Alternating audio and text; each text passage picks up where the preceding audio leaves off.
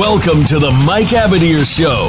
You'll want to sit tight this hour as host Mike Abadir and co-host Gino Bacola talk to the experts, celebrities, and figures from the worlds of sports and business of sports. We cover the NFL, baseball, basketball, soccer, and horse racing, so we have all of the bases covered. Now, we just need your participation. Here is your host, Mike Abadir. December the 3rd. Mike, we are into December now here on the Mike Abadir Show. Hope everyone had a nice Thanksgiving week. We had a week off here on the Mike Abadir Show, but everything in the world of sports continued on, Mike. We are into week 13 of the NFL, and an NFL season and a year like unlike any that we've experienced in sports, but the show goes on in the NFL. We're coming off a Wednesday football game, so just craziness, and it feels weird that we're already into week 13 and into December. It's absolutely bizarre. I can't believe that New Year's Eve is like less than 28 days away or whatnot. I mean, it's one of those years that we'll all be happy to get out of 2020 though. Yeah, no kidding, man. Will. Yeah. No kidding.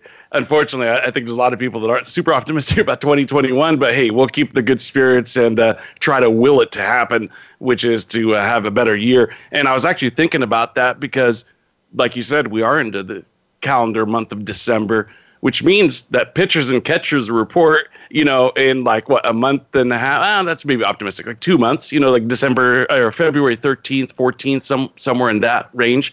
And we got to start talking about these. We're going to have to start talking about those issues once again. Fans, did they start spring training on time? Did they do it in a bubble? But we'll save that for another day. You mentioned is like 2.5 weeks away from their season again. The Lakers play on the 22nd opening night against the Clippers, and then they play on Christmas Day against the Mavs, and they're going to have 3 or 4 preseason games before that. So they'll be playing games in like 10 days. 11 days. Those are going to be like just normal home games at their home venues, right? Yeah, the preseason games are, and then as of right now, they got to travel, so they have to also sort of figure something out. There's no bubble set up for next season, which is something that we've seen is worked very well in sports, and then as it's sports sort of like a microcosm of society, right? As the numbers have ticked back up for things, it seems like we've ticked back up in sports too, especially the sports that are like football, where they're bigger rosters or a lot more people traveling around. It's a lot different than an NBA roster where you've got 12 or 13 guys and they're all locked in a bubble. Yeah, no doubt about that. The other thing I was going to mention too is, you'd alluded to the Wednesday game. That's a first for me. I've never seen a Wednesday NFL regular season. They said there was one that was like in the early 2000s that was pushed back, weather reasons, things like that, and that was I think there was one other, but yeah, I don't remember that one, but it may have been during the fires. I know there was some Cali fires, hurricane or something like that. Yeah, maybe I'll look. I don't remember seeing one before. So check this out. So obviously the traditional days have been Sunday and Monday. We've added Thursday to the schedule. This year we've had a couple of Tuesday games, and we just had our first Wednesday game. So we're gonna get through week, I think. Yeah, we're gonna get through the Monday through Sunday schedule all the way through, because December 25th, which is Christmas Day, obviously, is a Friday. Yeah, and the Saints and the Vikings play on a Friday. I don't remember a Friday game before happening. And every year towards the end of the year, weeks 15, 16, 17, they usually sprinkle in a couple of Saturday games. Once again, we have that too.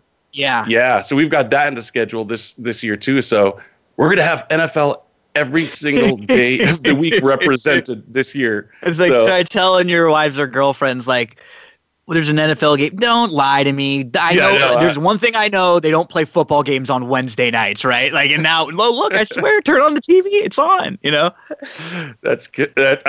That's pretty much exactly what's going on. But, I think for the most part, the NFL has done a pretty good job, because remember a couple of months before the season started, we'd have these, discussions, which sports are most likely, which sport is least likely to be able to go on with COVID and all that kind of stuff. And one of the reasons I was adamant that the NFL, no matter what would happen, is because we're seeing it right now. I mean, I think that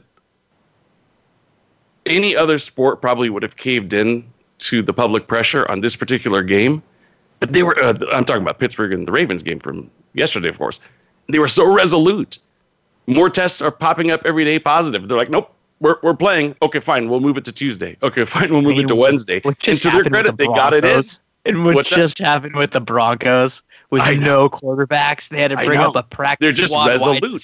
Yeah. They were just like, hey, the only thing about it that bothers me, and I think we do have our buddy Rick who's going to join us in a second. The only thing that bothers me about it is that like Tennessee feels like the team that never really got punished, whether it was having to play shorthanded for what they did earlier in the season. They got their game pushed back. I've talked about it a few times here. Buffalo ended up getting screwed over there because Buffalo ended up having to move their schedule, get moved all around, and then they had to change when they played Tennessee and then Kansas City back-to-back right in a row. If you take that little stretch out of Buffalo, they look really, really good. So for Denver, I understand they had to suffer. They said they wanted to make them suffer because they didn't follow the protocols. And even, I guess, with Baltimore, the same sort of thing, right? Like they kind of brought it upon themselves by not doing what they were supposed to. But Tennessee was the one that got away with it. That's the one that bothers me. Well, here's what I'll tell you. And today we got a memo from the NFLPA. We have had kind of ongoing discussions with the NFL. And this memo was about fines. Most of it was focused on-field type stuff. It's in Article 46, but it crosses over into some of the other things that we're talking about. I guess what I'm trying to say, to sum it up nice and neat, is players are going to be dealt with. Teams are going to be dealt with. We already know that some teams are even going to lose draft picks. I think the Saints are one of them. The Raiders have been multiple infractors of not wearing masks. So I think what they're looking at is, let's jam the season through as quickly as humanly possible, and we'll address fines and punishment along the way. And that's kind of what I'm seeing. So I guess what I'm trying to say is I don't think anybody's going to skate totally free, but I get what you're saying. Yeah. I get what you're saying, Yeah. Publicly, at least it doesn't seem like those who are kind of causing havoc are paying any kind of price, No. Well, that's the thing. It's like with Denver, you feel bad for them, but it was like I guess it's just a little bit of inconsistency because they didn't push the Denver game back at all, but they kept giving the Pittsburgh Baltimore game a couple of extra days here to push back, and they pushed some back. But hey, they're getting through this, I think, the best that they can. And we got Rick with us right now. So yeah. Rick, buddy, one of our best friends of the show here from day one. What are you overall like? What grade or what are you giving the NFL for how they've done so far with this season in this COVID era? And we're seeing a lot more things pop up in the last few weeks with positive tests, games having to be moved around. This weekend we talked about the Denver situation, the Baltimore situation. Where do you stand with all of this? Hey, what's happening, fellas? And, so many things to discuss, so many hot takes that I have. I will say, hey, I give the NFL an A+++++. Last week was a league high 72 positives. That was still only, I think, 2.3% of the NFL population when you factor in all the stuff. So, it's a very low number. And when you have a $75 million budget to do multiple COVID tests, if needed, that's what you're seeing here. And to the Titans' defense, I agree with you. They created this mess, and because of them, they then implemented the NFL and the NFLPA did that you must keep all surveillance cameras for 30 days. So that was implemented after the Titans fiasco. And then, with the Broncos, they turned themselves in. So they turned in the surveillance cameras of their quarterbacks hanging out, eating lunch with no masks on, standing around at practice with no masks on. So I actually don't feel bad for the Broncos at all. I feel bad for the Denver Broncos for having an unprepared coach because a lot of teams, most all teams, have a quarantine quarterback, and the Broncos did not. They got caught with their pants down. And I think that's really what the conversation should be about is why didn't you have a quarantine quarterback? Because if I know that you should, why don't you know that you should? Fair point. I mean, I think that makes a lot of sense. Great point. No, that's it. That's it right there. Yeah, I mean, look, most teams do have an escape plan, a plan B, a plan C, all lined up. There's expanded practice squads. They all have a means to go about it. And on top of you that, have teams like the Chargers who don't even have a game plan. Well, so on top of that, it just look depends at on the organization, like he's saying, yeah. Well, I mean, look at the Saints. They went ahead and they have their quarterback of the future, they think, in Taysom Hill. But what do? They get Jameis Winston, right? I mean, that's all a part of preparation and being deep and being ready and being able to kind of make things happen. But Rick, let's talk about another quarterback situation for a second in your neck of the woods. Report today comes out that Adam Gase, who is by far my favorite NFL head coach. Anybody who listens to the show knows that's the exact opposite of my sentiment. He came out and he said, we haven't really done a good job in getting Sam Darnold preparation to improve.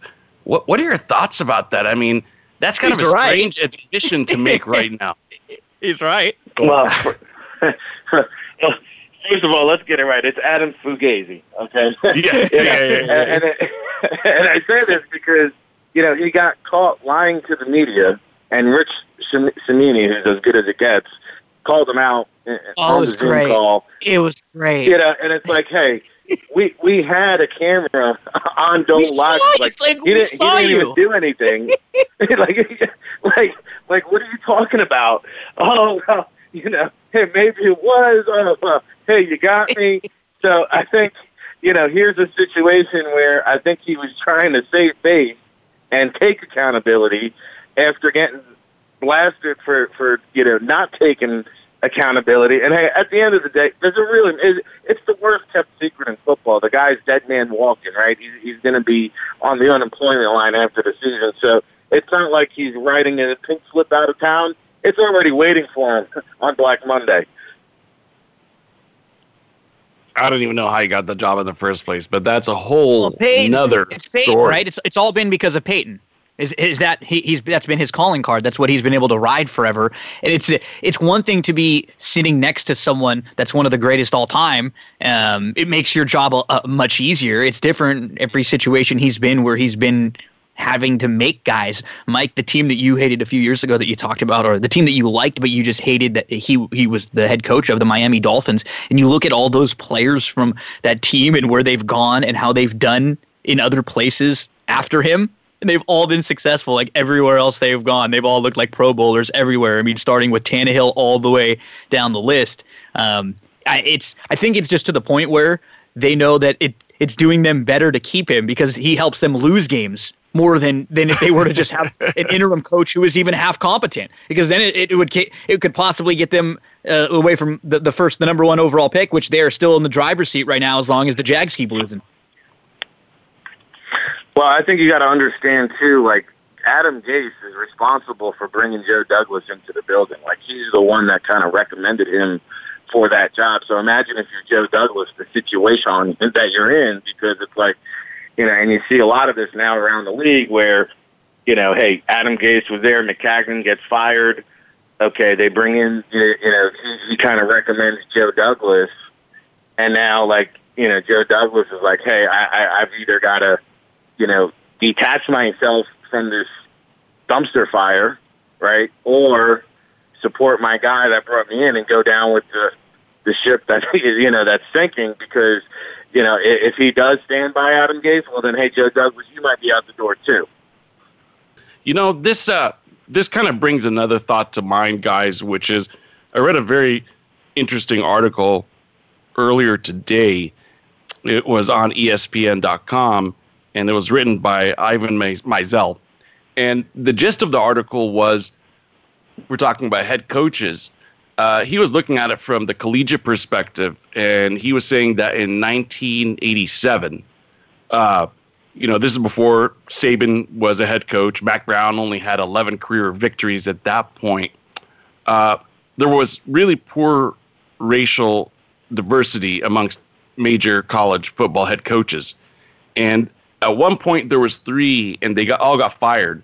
So there was a period of time there where there was zero black head coaches when 50% of college football players are black. So kind of transitioning to this, but going back and forth, you mentioned Joe Douglas, who's not going to fill those shoes. I mean, we keep hearing Bieniemy, but the knock has been, doesn't call his own plays. Andy Reid takes control of that. But Bieniemy is a fantastic offensive coordinator. I think Bieniemy is more. Well, I think that you got to be careful now because if you remember when the Lions hired Matt Patricia, right, and they didn't do their due diligence on the background, that first day of the press conference, right, he was answering all kinds of questions about his past. And I think, when you hear about the interview process with Bieniemy and some of the things there, beneath the surface, and I'm not just talking about the stuff that has been reported, I'm talking about the stuff that hasn't been reported. You got to be careful there now because now you might have a PR crisis. And, we're not talking about a foot fetish here. If you get hired by the New York Jets or a mainstream media market, all of a sudden your first day, just go ask Adam Fugazi, his first press conference, it didn't go too well. That's not the kind of start you want to get off to. And I will say this about the diversity rule, I think is complete nonsense. I mean, what a part of my language, ass backwards rule. So you're telling me... You're talking about the Rooney rule. No. This is the new rule now. So if you were to hire Eric Bieniemy, for example, the Chiefs now get rewarded 2 third-round picks in each of the following next 2 drafts. And the NFL seems to think this is going to incentivize, minority hirings. Well, if I'm the Chargers and I'm looking for a coach, why now then am I going to give my division rival 2 additional third-round picks for hiring? I just think it defeats the purpose. I think wait a second. Shouldn't it be you get a draft pick? Like we're going to incentivize you for doing it? yeah, exactly. I don't get it. I think they. But you see, the Rooney rule was flawed too, though, Rick. Yeah. No, the Rooney rule was severely flawed. I mean, it was basically an exercise to get somebody into the building and I guess maybe give them interview experience. But I don't know about you guys. I don't like going to an interview if I know for sure I'm not getting the job. Yeah, it was all. It was all for show. Yeah, it got to be that way, but it also uncovered a gem, and Mike Tomlin would have never had an opportunity if not, right? So, I get it. I don't think either one of those scenarios is the right path to go. I just think that, again, like. Imagine if you want to hire Eric Bieniemy, who actually played for the Chargers, right? They're going to be looking for a new head coach. Like, I actually think it deters them from wanting to hire him. But I think you got to be careful there, with Bieniemy, what's in the past. There's some things there you got to be careful. I think the one hot name that's kind of emerging that would be interesting, like if he brought a Wade Phillips with him type of deal, would be Joe Brady in Carolina, who is now only 31 years old. But you look around the league, the success McVay has had, the success Kingsbury's now having, and everybody wants to find that next guy. You look at what Joe Brady did with the Saints, what he did with the LSU team, and now with Carolina. I mean, he's got P.J. Walker winging it and slinging it around of XFL fame. I mean, he's doing an incredible job, and that would be an interesting one. Yeah, that sure would be. Look, and I'll leave it at this when it comes to Bieniemy. The players say glowing things about him. I've had a couple of clients that have played for him, even teammates with him, and everybody has great things to say. I think the strange thing about the NFL and about the media, and I know it's much enhanced in New York, is this. It's not an issue. His past isn't an issue right now, and he's got a job in the NFL. Why would it be just because he changes teams? I know it's not a lateral move, but do you see what I'm saying? Like, why is it now an issue versus not then? Well, we talked about it on our morning show today. It's kind of like in politics, you're in the Senate or you're a mayor or you're, a governor and you're kind of under the radar. But then, hey, once you kind of toss your ring and toss your hat into the presidential run, like, hey, now people are vetting you and going into your background and looking deep into your past and like the Rex Ryan, like you've always got that reporter digging around and like, you know, the Rex Ryan thing, you know, it's like, hey, somebody went and found his burner account where he's, you know, got feet fetish. It's just like, you know, I think when you become the head coach, right, that's what tends to happen. And shame on the Lions, again, because, you know, they actually hired a search firm when they hired Matt Patricia. So I'm sure they paid a pretty penny, and they all missed it. The search firm missed it. The organization missed it. And I think, you know, at the end of the day, nobody wants to have egg on their face. Well, Rick, do you have a few minutes to hang with us until after the commercial break? Yeah, let's do it.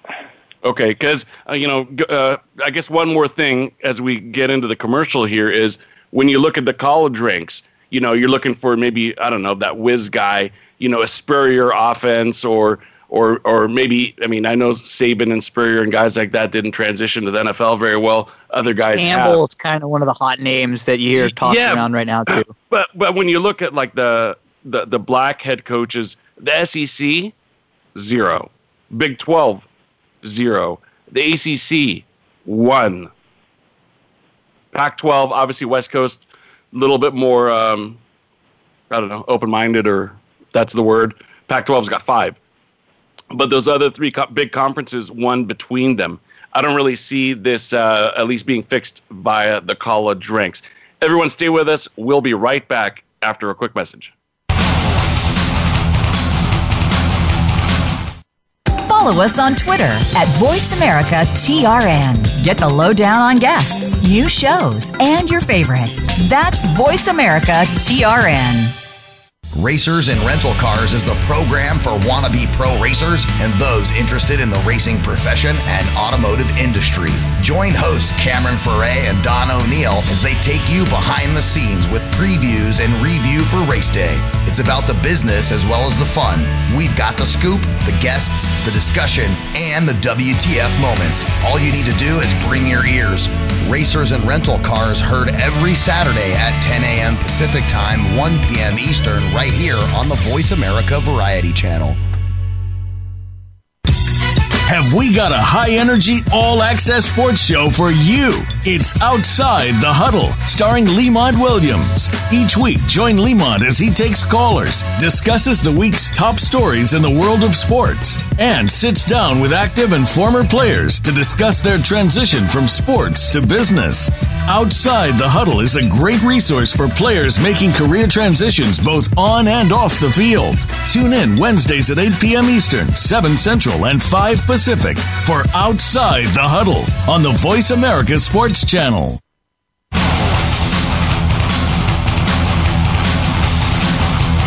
This is the Mike Abadir Show.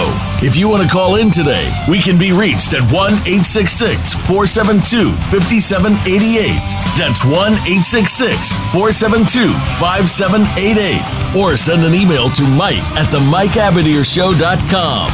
Now, back to this week's program.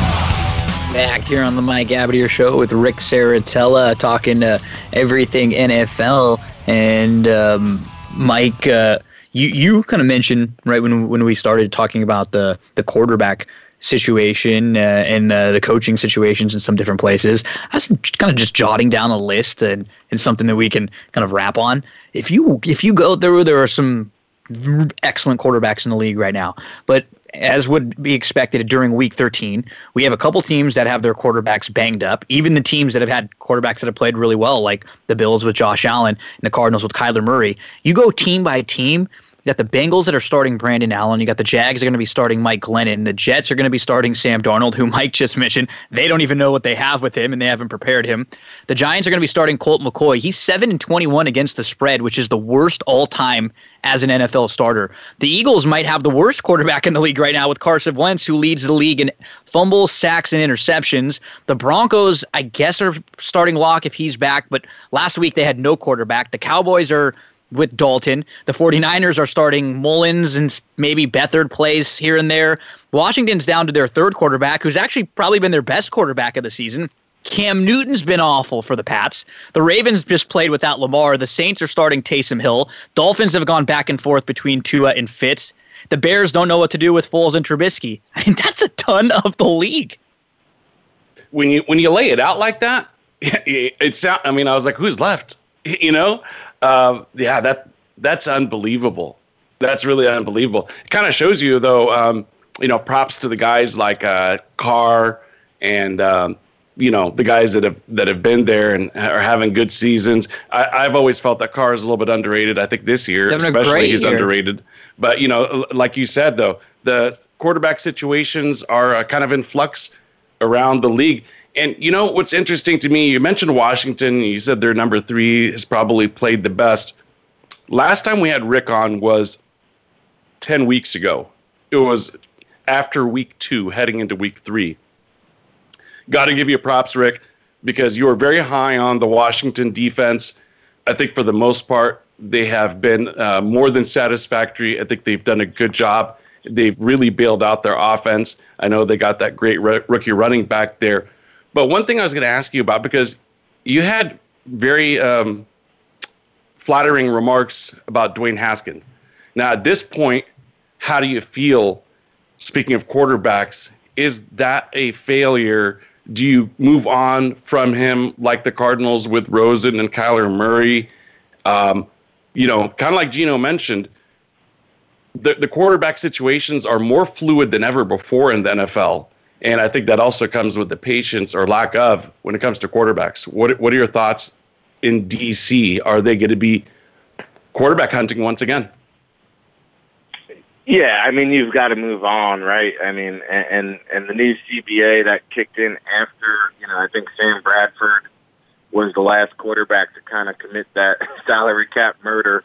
If you took a quarterback in round 1 and he went bust, it basically set you back 5 years. And now, with the new infrastructure, like, hey, you can move on from a guy, and you're not in salary cap purgatory, right? So, at this point, a change of environment, if he is ever going to succeed, and I'll tell you this, because of Dwayne Haskins, because of Mitchell Trubisky, because of Mark Sanchez, I mean, there's just never a first round or a first round guy with just 1 year starting experience.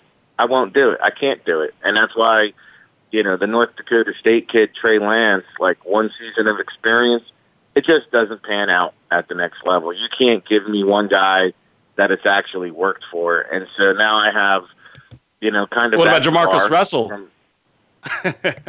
Yeah. I was getting there, obviously, but another LSU guy. Burrow might be the kind of the exception, but he was a little bit older too, though. I mean, he started the year before last year. Like, he just kind of exploded with the new, like, Joe Brady. Like we mentioned, Joe Brady came and changed it to a spread system, but he did start that year before, so he had 2 seasons. You are correct. That's an interesting point.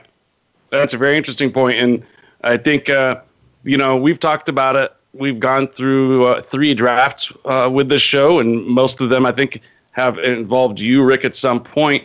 The quarterback position as a draft pick as a whole, when you look at the data, it's more than just a crapshoot. I mean, overall, it's a failure. It's a failing proposition.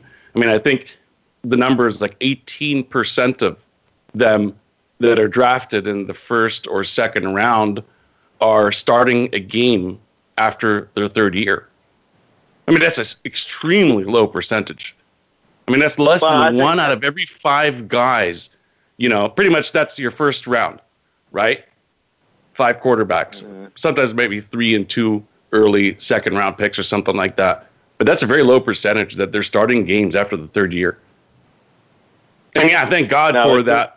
That change in the CBA, the rookie pool was ridiculous. Oh, yeah. I mean, hey, God bless for that, because it was really putting teams in a bind. And, I think at the end of the day, Alex Smith, he's done such a good job grooming Colin Kaepernick and Patrick Mahomes. And, I did the mock draft the other day, and I did, 1 through 7, and somebody said, I guess it was a Redskins fan. They're like, hey, who do you got for the 8th pick?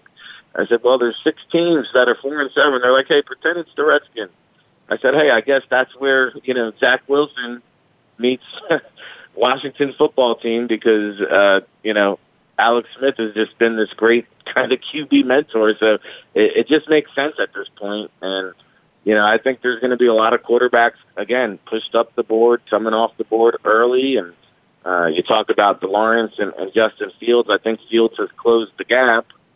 And then you factor in that Trevor Lawrence had the COVID. So, has he ever really been through a thorough medical evaluation like the one he's going to get put through in Indianapolis, and what might be there?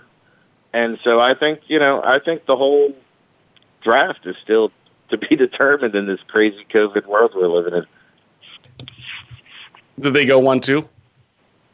Or are those just the first two quarterbacks that come off the board? Obviously, Trevor. Yeah, I think if the draft was tomorrow, I think Lawrence and Fields are 1 and 2, no doubt about it.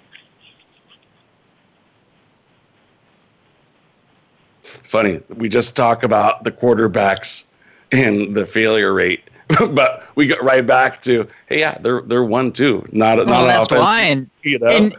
And honestly, Rick, and you just mentioned the differences, but like Lawrence is one that we've been talking about for the last couple of years. This is someone that people have maybe for a year or two kind of been positioning themselves to take this guy. Does he stack up with all of the, awesome prospects that have come out that you've had? Is he that high?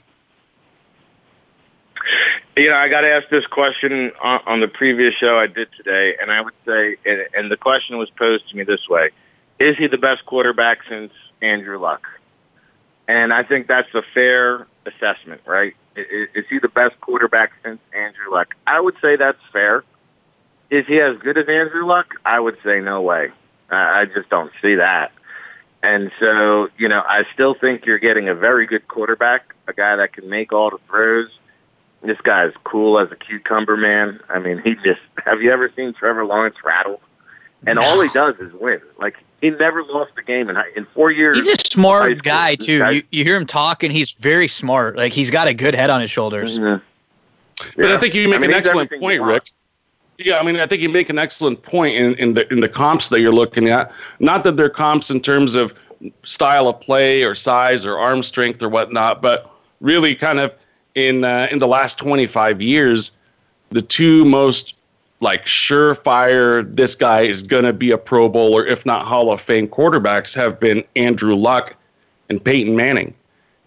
Colts being beneficiaries on both ends of that. And yeah, I don't think Trevor Lawrence is in that box. No, I would agree. But you're getting a very good quarterback. And I think, with Trevor Lawrence, he came out of the gate like gangbusters, right? So now he's been at the top of the mountain for so long. And as you know what the media likes to do, they love to build you up so they can tear you down. And I think, once you get to the mountaintop, well, hey, now he's been up there so long, it's like, hey, now you're under the microscope. Now we're going to look for any wart we can and just kind of over-exaggerate. And I think that's kind of where we are with Trevor Lawrence. But, he can start for my team any day. And I think when you look around the league and you talk about all that mediocre quarterback play and really a lot of aging quarterbacks, right, the quarterback landscape is really going to transcend in the next 2 or 3 years. And we've already begun to see the evolution of the quarterback. On that group I mentioned, I didn't even mention Brady or Phillip Rivers, even, who they don't have long shelf lives left, and then Breeze obviously would be in the mix with New Orleans. Yeah, even Rodgers, he's not going to be around forever. Yeah, well, let me get your take on this then, Rick. Yeah. Yeah, no, you're absolutely right. And so let me get your take on this. And this is an interesting player because we had discussions about him one season, and they were very different heading into the NFL draft, and I'm talking about Tua. Obviously, there was a lot of excitement from the very first time he stepped into the, relief pitcher role in the national championship game all the way until the point where he got drafted, and in between where he gets injured. Now that we've seen a few games from him, is he the Dolphins' future quarterback? To me, I kind of almost sense that Flores and company got what they wanted, which is a real extensive look. They got some wins out of it. The defense stepped it up. I don't know. I just feel that they might be, hey, let's not rush him back. Let's keep Fitz magic in there. And that maybe if they were super excited about Tua, that they would maybe push a little bit harder. Is that a fair assessment, or am I looking too deeply for a storyline? I think Brian Flores is a very competitive guy, and I think that with the Tua situation, they're kind of handling it with kid gloves. Because, I mean, he was medically cleared to begin the season, right? And that was the big thing, like, oh, well, he's never actually been tackled. And it's like, all right, well, I think what you see here with the Dolphins is they've done a wonderful job of kind of rebuilding on the fly and, being competitive. I mean, they're 7-4, and you look at this past week, like, Ryan Fitzpatrick had to be chuckling inside like a giddy little kid. Like, hey, you kicked me to the curb for this guy, Sam Darnold, and Adam Gase standing there on the other end of the sideline, like, hey, I just got my ass kicked by my old team with the quarterback we threw to the curb, and what a redemption story for Ryan Fitzpatrick, even if it was for one game. I mean, he had to at least went home and felt good about himself and popped over a bottle of wine there that night. Well, absolutely. And look, if you look at the week before against the Broncos, Fitz entered the game really late. First drive gets a scoring drive out of it. Second drive, they only had seconds left on the clock. He, gets them down the field a little bit, then throws an interception that really shouldn't go on the stat sheet even. And then you have this game against the Jets. I guess what I'm suggesting is, if I'm them, I probably keep with the hot hand, to be honest with you. It's interesting because Gino and I talked to the Dolphins beat writer during that bye week. Remember, Gino, we talked to Josh Tolentino from The Athletic. And the way he was raving about Tua, I mean, it was so much that I even picked him up on my fantasy team as a back. Right? I mean, I was really sold on what he was saying. But now, when I look at my notes on him, I see that he doesn't have any touch on the short passes. He's got very poor pocket presence. He's kind of got happy feet a little bit. He gets sacked far too much. And I think ultimately that's going to lead to a lot of fumbles. I don't know. Needs more seasoning. With their draft what you're describing is a rookie quarterback. Well, that's true, but I mean, I don't know. You know what? Sometimes I'm like, what? Does the lefty thing come into the equation? Well, let me just say this. I don't think he looked just from an eye test, and who knows? There's a lot of reasons why. But if I'm just comparing him to the other two rookie quarterbacks that we saw this year, and they didn't win the games because they may have not been in as good of situations there. I think Miami has a pretty good defense and a pretty good coaching staff over there. Not really the same can be said for Joe Burrow, who had an awful offensive line, and then you had Herbert, who's been incredible. So I think that's what's kind of hurt Tua also, is that the other two guys have looked so good. Yeah, but I mean, is Justin Herbert winning? Like, he looks great, don't get me wrong. No, and I think that's because of Anthony Lynn. I think that we'll find out soon. Well, hey, listen, Herbert's got weapons to throw to. Sure, and that's very true. That's very fair. And it doesn't look pretty, but at the end of the day, would you rather have an ugly W or a pretty-ass quarterback who loses? And I'm not sitting here trying to say Tua is better than Herbert, but what I'm saying is he came in and you've got to factor in the X factor, the it factor, the intangibles factor, which is what? Everybody around the team played energized. Like, they played with a renowned energy that you didn't see there with Fitzpatrick. And I think that's what Tua brings to the table, is I think the ceiling is a little bit higher. You know what you're getting with Fitzpatrick, and sometimes it's Fitzmagic, and sometimes it's Fitztragic. But, I think Rick, at the end of the day, yeah. Rick, first of all, we're talking to Rick Serritella of the NFL Draft Bible. Just want to remind the listeners of that. He's the best in the business, and I probably agree with you 99 out of 100 times, Rick. And your analysis kicks my analysis is but 100 out of 100 times. But this is where I disagree a little bit in that they were winning before Tua stepped onto the field. So kind of like Gino was saying, I mean, he kind of got inserted into a pretty decent situation.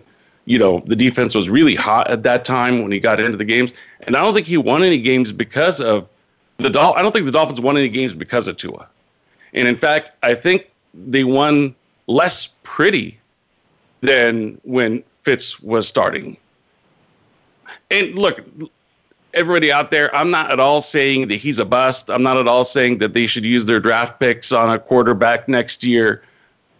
But hey, if you've noticed the theme of this show, quarterback fluidity, moving off of guys pretty quickly. The one thing that he's gotten his advantage is a stable coaching staff.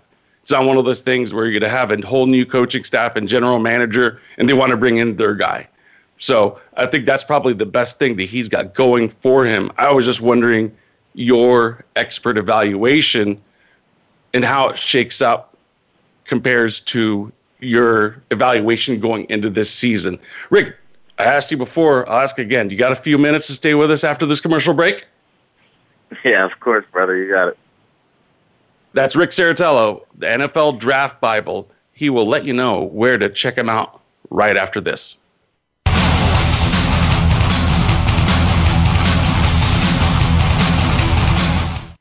Become our friend on Facebook. Post your thoughts about our shows and network on our timeline. Visit facebook.com/Voice America.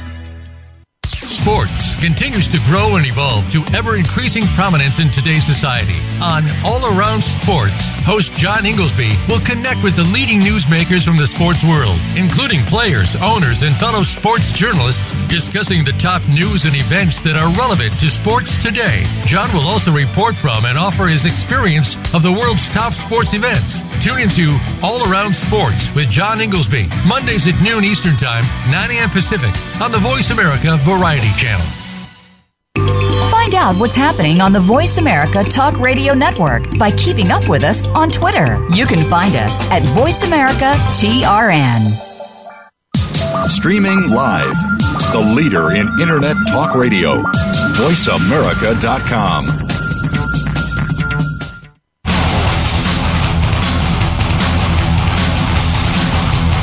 This is the Mike Abadir Show. If you want to call in today, we can be reached at 1-866-472-5788. That's 1-866-472-5788. Or send an email to mike@themikeabadirshow.com. Now, back to this week's program. Finishing up here with the Rick Serritella NFL Draft Bible. And Rick, we were talking all about quarterbacks, coaches. We've bounced all around the NFL. But I think one thing, like you and I and Mike were talking about during the break, is the short lifespan that a lot of these quarterbacks are given nowadays and the turnover. I would play with a lot of these young guys that felt like they were in a bad situation. And if I was a team like the Colts, who feels like they've got a good foundation there and maybe they're looking for a quarterback soon, who knows, even Tampa as the next guy behind Brady, I'd be looking for maybe a Darnold or someone like that who feels like they might have not gotten their fair shake yet. Yeah, I mean, look, the Jets are ready to move on from Darnold. You saw Josh Rosen had a short lifespan. Haskins, I mean, he's out of there. I don't even think he got a full 16 games to start and prove himself. But, it's like we're moving on. Daniel Jones, he's on the hot seat now. And, it's not that I don't necessarily disagree with that, but it's like, hey, there used to be a time where, you said, hey, give a guy 3 seasons and then make a determination. Now, it's the NFL. Like, even with the head coach, you see, like, hey, if you don't turn it around in like 2-3 years, you're out of here. Yeah. Like, there's no program building. Like, and because it happens, like, you always see every year, like, there's always a team that goes from worst to first. And so, like, owners figure, like, hey, well, why can't that be us? And, like, we mentioned Adam Gase. I mean, he's out of here. Yeah. Well, the interesting thing is that with these guys being kind of evaluated and decided on much quicker than ever before, I kind of have a suggestion. A lot of these guys played baseball. They were pitchers. It would be really interesting to see if somebody that's like young and has had only like a year or two, or somebody like Rosen, somebody that's not even 25 yet, decides, hey, if Kyler Murray can go from baseball to football as a quarterback, why couldn't a quarterback go from football to baseball? That'd be my suggestion for some of these guys that are either it's been determined that they're a clip holder for the rest of their careers or can't find a job. Give it a shot. You got the arm strength, right? So speaking of which, though, evaluations. Tim Tebow feels it. Well, yeah, that's true. But he did it when he was like 30, and he couldn't hit or field or throw. But speaking of evaluations on guys, where can we find your evaluations? I wanted to make sure to let the listeners know we're talking about Fields.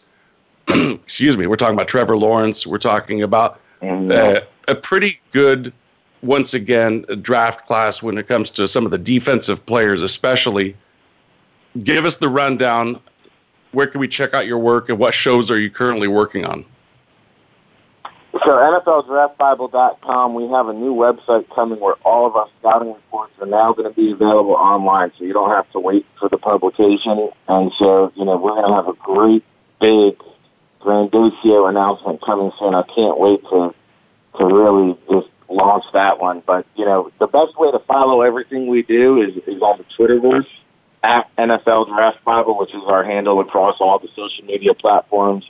We've got a great morning show, The State of Football, weekdays, 9 a.m. Eastern Time. I know it's a little bit early for you guys on the West Coast, but you can always catch the replay. And we are bringing you, really great guests. Today, for example, we had Dane Vandernat on from the NFLPA Collegiate Bowl, which I'm involved with.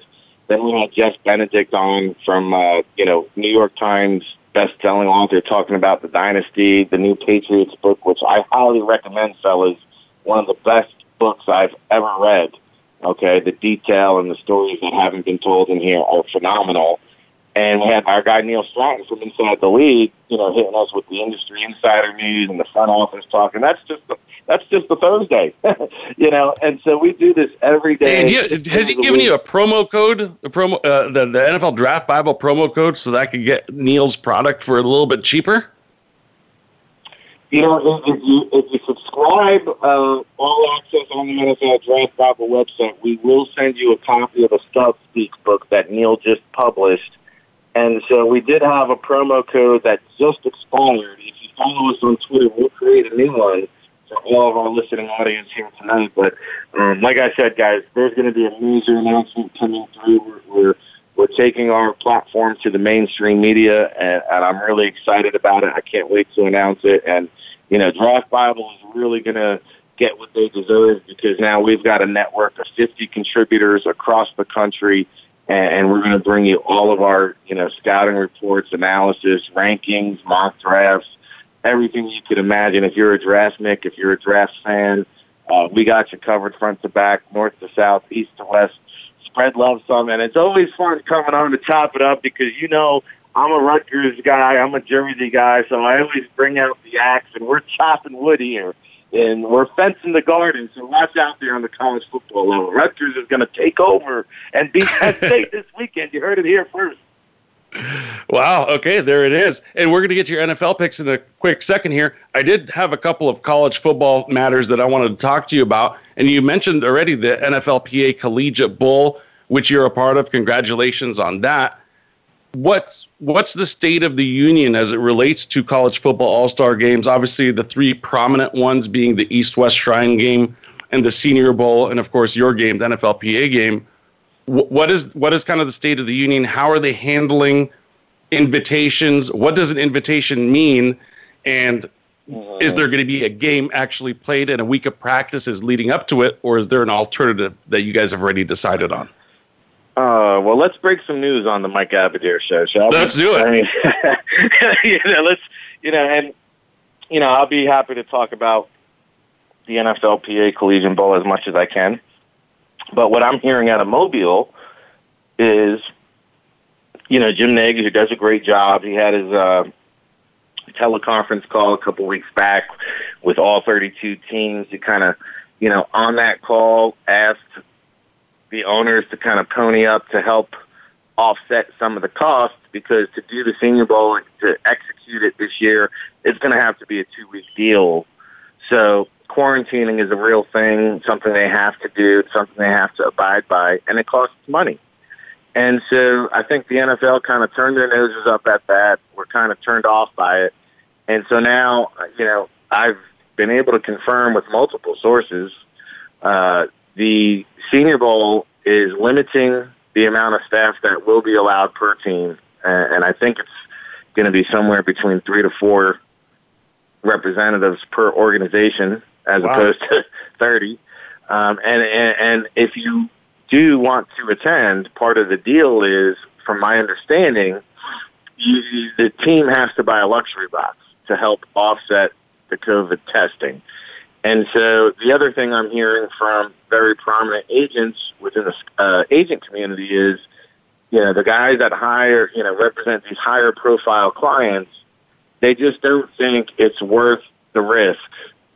The risk reward benefit for these first round guys and even the second and day 2 guys, I just don't think you're going to see it this year. And so I think what you're seeing is a lot of kind of untraditional invitations. And what I mean by that is, as opposed to where you're used to seeing, the top 100 guys get invites, you're seeing now day 3 borderline PFA guys on my board anyway. Maybe they know something I don't. And so to me, that tells me like, hey, maybe they know something we don't. Maybe this is a foreshadowing of, the reality of not being able to execute an event, because I'll tell you this, fellas, we're not doing an NFLPA Bowl game because, one, the logistics are a nightmare in California. 2, the costs are astronomical. 3, the legalities are really risky. And I'll tell you what, if the Senior Bowl does go off, and God forbid, you have a spring league kind of situation that occurs. Yeah. Not only are they going to be dealing with lawsuits, but the combine, which, again, let's break some news, I've understood that there's legitimate concerns surrounding, like, what that's going to look like. Because now... And hey, Rick, we got to wrap the show, but it sounds like a lot of these things are in flux, and I apologize to cut you off. Really quickly, because we got about a minute left before we got to end this thing. Yeah, I mean, this is Power Hour, and we got through it faster than I would have liked to. Gino, 3-0 right before the Thanksgiving break. Do you have any picks for this week? There's one game that I really like this week. It's the Browns. They're at plus 5.5 right now. You look at Tennessee's games the last couple of weeks. Henry's been running great, right? Go look at the game against the Baltimore Ravens. They were missing Calais Campbell and a couple defensive starters right up the middle. Last week, the Colts had a ton of injuries, and they were missing Buckner and key starters right up the middle. They were able to run all over them. I think the Colts, with Garrett coming back this week, they'll be able to run the ball with I think that with Garrett coming back this week for the Browns, they're going to be able to run the ball with them and go back and forth. That's going to be my play this week that I like, the Browns. You might be able to find it at plus 6 out there. It's at 5.5 in most spots. I got 3 games. I'll give them to you real quick. Lions plus 3, Texans plus 3, Arizona Cardinals plus 3. Rick, do you have one in 5 seconds? Seattle, lock of the week by 20. There you have it, guys.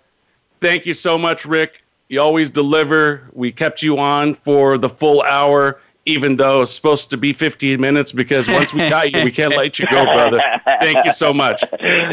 Love you, fellas. Appreciate it. Listeners, check out the NFL Draft Bible. That's all the time we have. Thank you for listening, as always. Have a tremendous sports weekend. We'll see you same time, same place next week.